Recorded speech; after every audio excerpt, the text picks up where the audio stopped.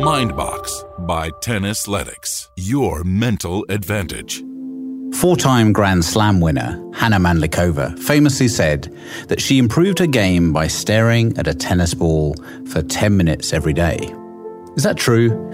Can you increase your level of focus on a tennis court by concentrating on one thing for a long time? Sports psychologists would say your primary focus on the tennis court should be on performance-relevant cues in your attentional field. By attentional, they mean everything inside you, your thoughts, emotions, and physical responses, and everything outside of you, including sights and sounds, on which you could focus on. Stated differently, on a tennis court, you only need to focus on those items that help your performance. And as anyone who has played in gale force winds will tell you, yes, Hana Mandlikova was correct. Remembering to focus on the ball helps. But figuring out what other items need your attention will depend on the situation. Do you focus on technique, your tactics, your movement, your opponent, the score? Well, it varies. In practice, your focus should be more orientated towards the goal of the session, whether that is keeping your head still on your forehand, earlier take back on your backhand, or better overall conditioning and movement. However, for matches, your focus needs to be almost exclusively on the execution of your tactics, your opponent, and your game plan.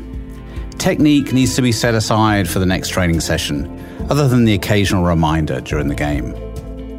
Routines are the cornerstones of focus. Let's examine a few that can help you stay dialed in during a match. Putting your strings back in place before the start of each point. Activating those happy feet before receiving each serve. Between points, turning away from the court to quickly analyze what's happened and gathering what you can learn, if anything, then immediately getting on with the next point. Before you serve, visualize the point playing out, what you expect as a return, and the next shot. Some call this serve plus one. It is crucial to express positive body language throughout the match, and for the most part, be neutral with your reactions after each point. Work to avoid negativity as much as you can. Routines are essential before a match and during changeovers too. Make sure you have everything you need and organize your equipment. The discipline of routines give you both control and comfort, which together have the added benefit of boosting your confidence.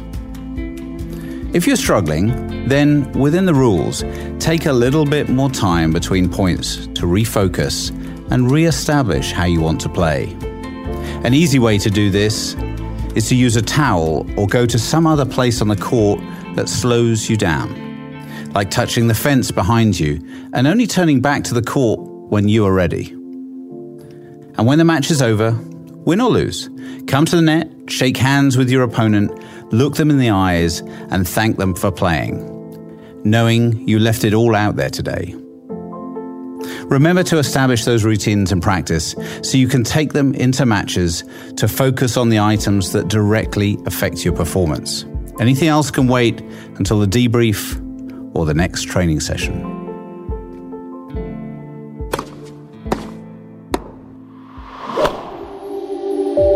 Mindbox by Tennisletics. Your mental advantage.